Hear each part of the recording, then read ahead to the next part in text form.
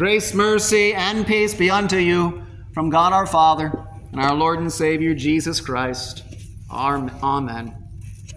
So over the course of Lent, you know how we've considered this season and how it shaped early Christian candidates for baptism. The big thing.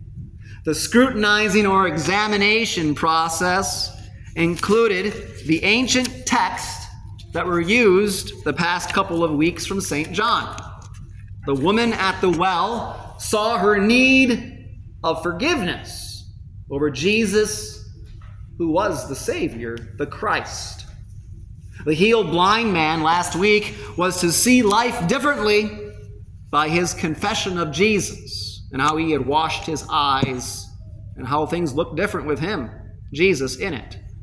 Mary and Martha today behold the salvation Jesus brings as the Lord, who, yes, raises the dead. Grief falls upon us in many ways and forms in life. But death is unlike all the others. Death makes us examine our mortality and the grief of those lost in life, especially whom we loved. O Israel, you heard today, hope in the Lord. For with the Lord there is steadfast love, and with him is plentiful redemption.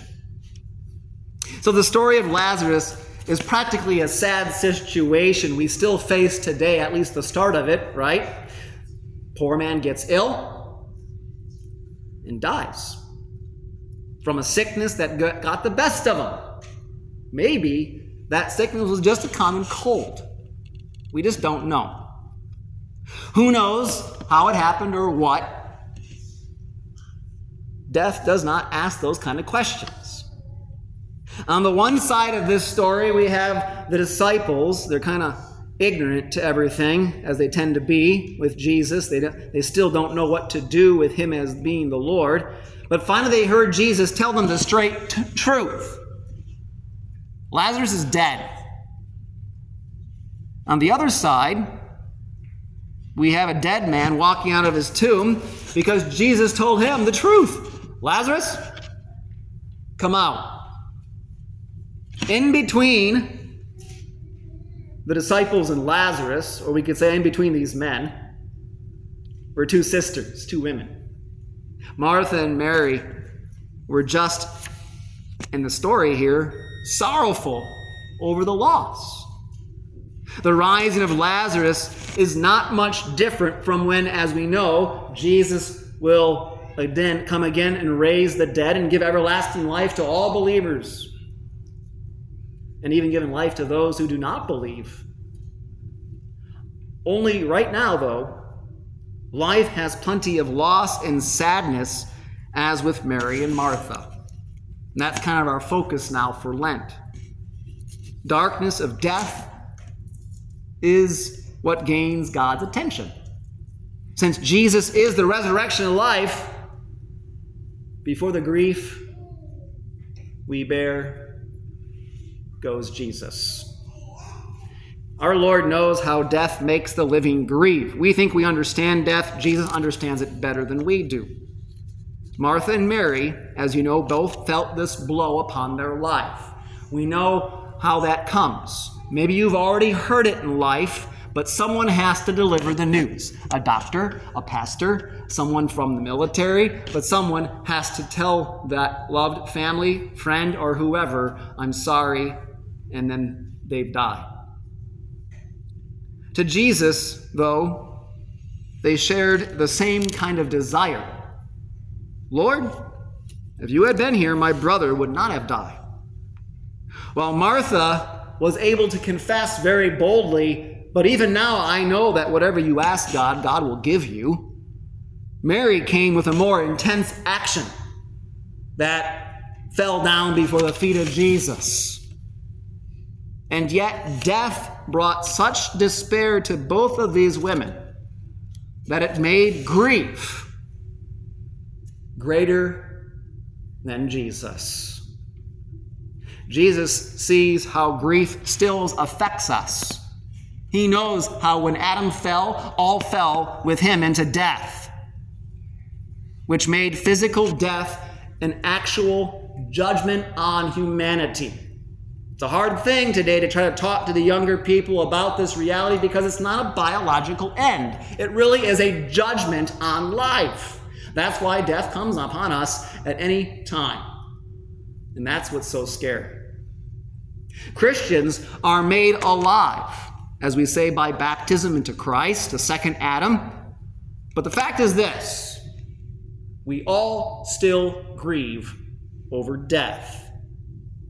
Maybe more, because we know God's word tells the truth, and so we're not going to gussy it up. We're not going to try to make up stuff that really is just fanciful talk, but finally the truth of what you heard today.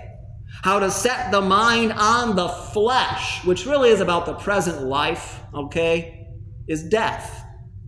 But to set the mind on the Spirit, which is the Word, is life and peace.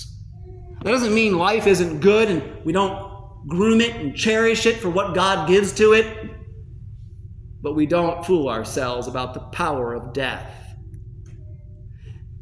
As you know, a few years ago, we experienced a worldwide sickness that brought a heavy grief. Matter of fact, I believe that this grief is still not only going on, it's changed how we look at things in many ways, some good, some bad.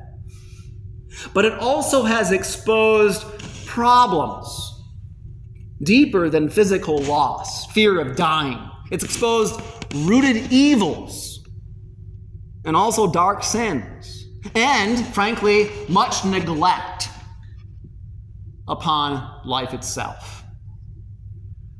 I'm thankful for modern times, but a canopy of death still goes before one generation to the next, and we ought not cover this up.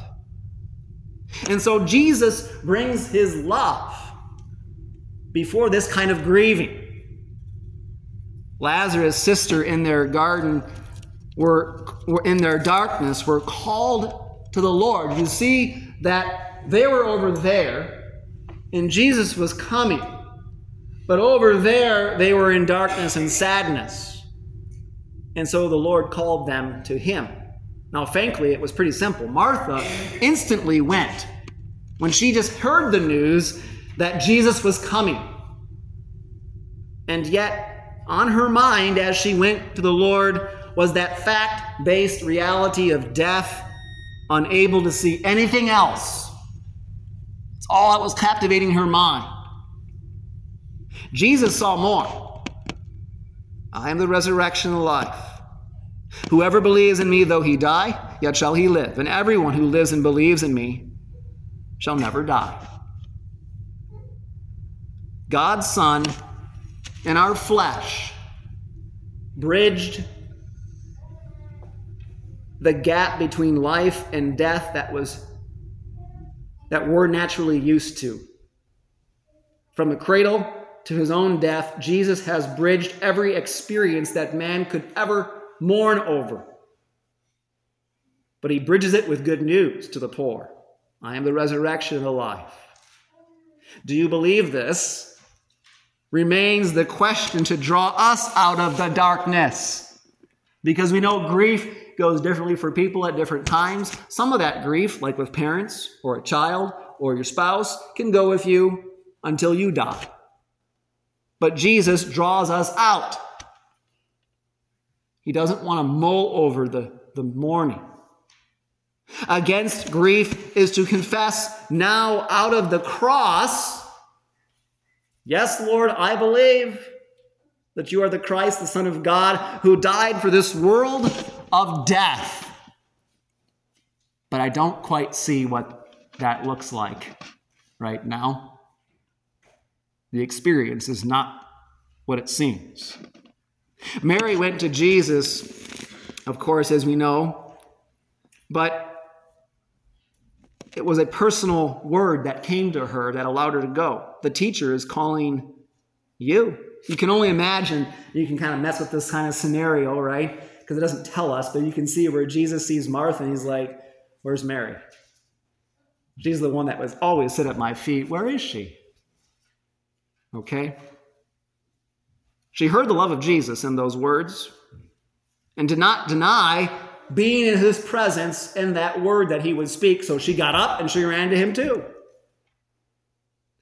The Lord's heart went out to Mary, and we know the same kind of feeling at times that she says, Lord, if you had been here, fill in whatever blank you want. Whatever grief you want to throw out in those words. Lord, if you had been here, cancer wouldn't have been a problem. Lord, if you had been here, the accident wouldn't have occurred. Whatever. Fill it in.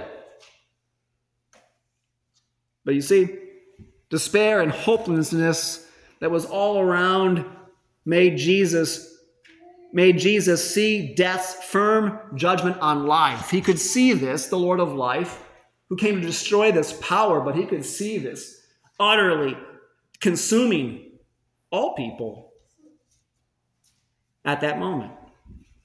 And so as God for us, he moved to draw near to the source of the pain. And where was the pain located? Well, it was in them, but we know where the pain was really at. It was at the tomb of Lazarus. And so he says, where did you lay him? Jesus knows where he has to go. Lazarus' tomb turned the truth upon God's Son, showing his love wasn't some kind of mechanical thing or some kind of nice little cliche to use today, but fully man. And when Jesus heard those words, come and see, he wept.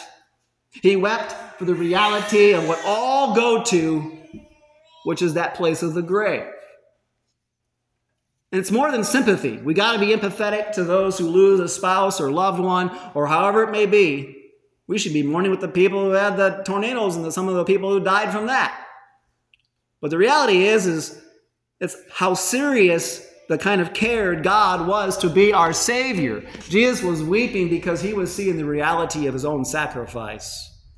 Isaiah said it pretty well. Surely he has borne our griefs and carried our sorrows. His weeping was also for what he would have to give.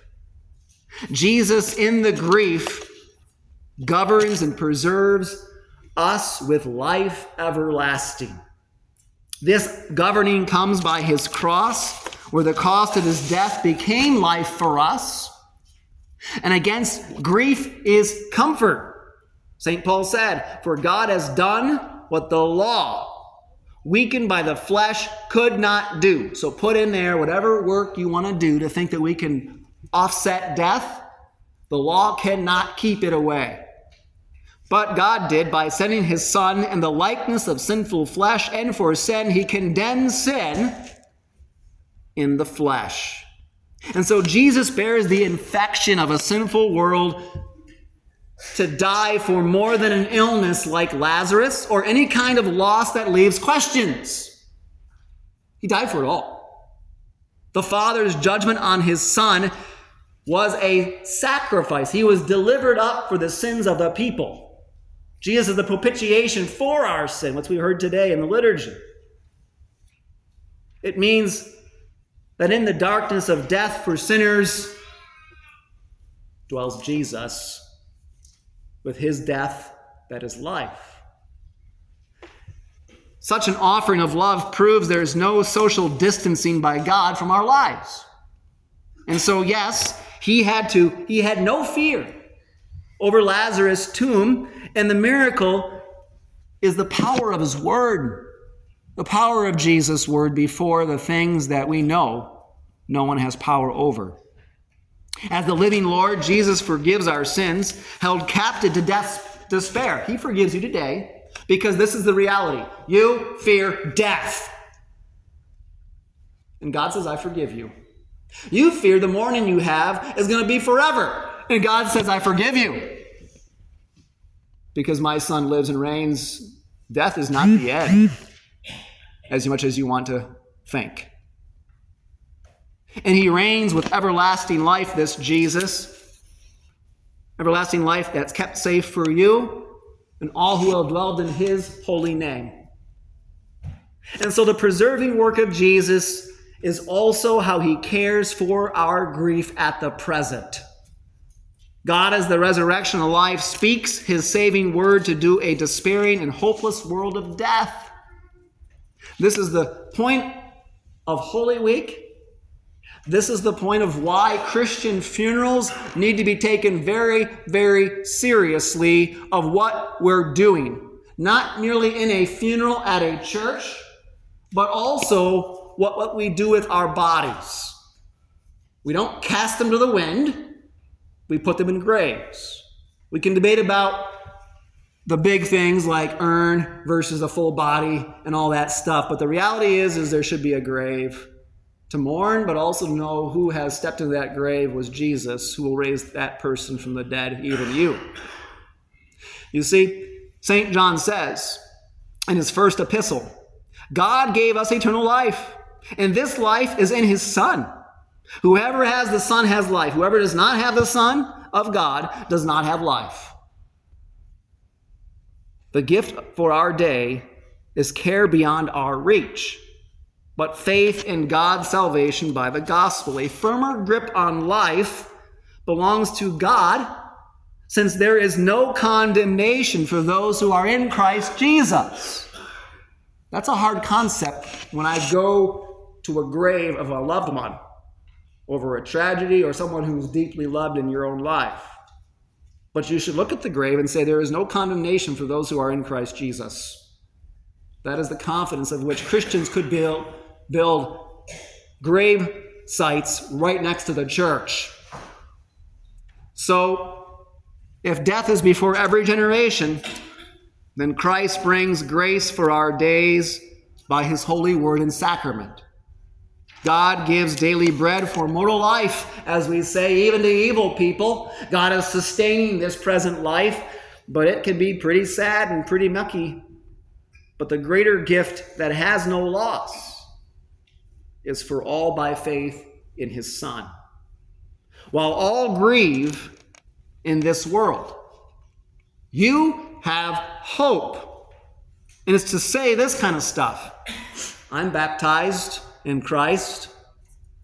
He is the resurrection and the life before my life and not death. Even those who did not have the opportunity but believe in Christ, but they weren't baptized, will be saved. We don't put that against each other, though. But Jesus is our confidence. And so since death affects us, Holy Week is right around the corner for a reason. There's a reason why this text comes here before Palm Sunday, because the cure is established in what God has sent in his Son by the gospel for this world.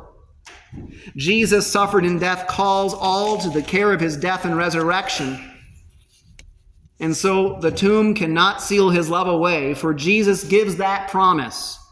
Whoever believes in me, though he die, yet he shall live. You want a witnessing opportunity? You invite someone to church for Holy Week.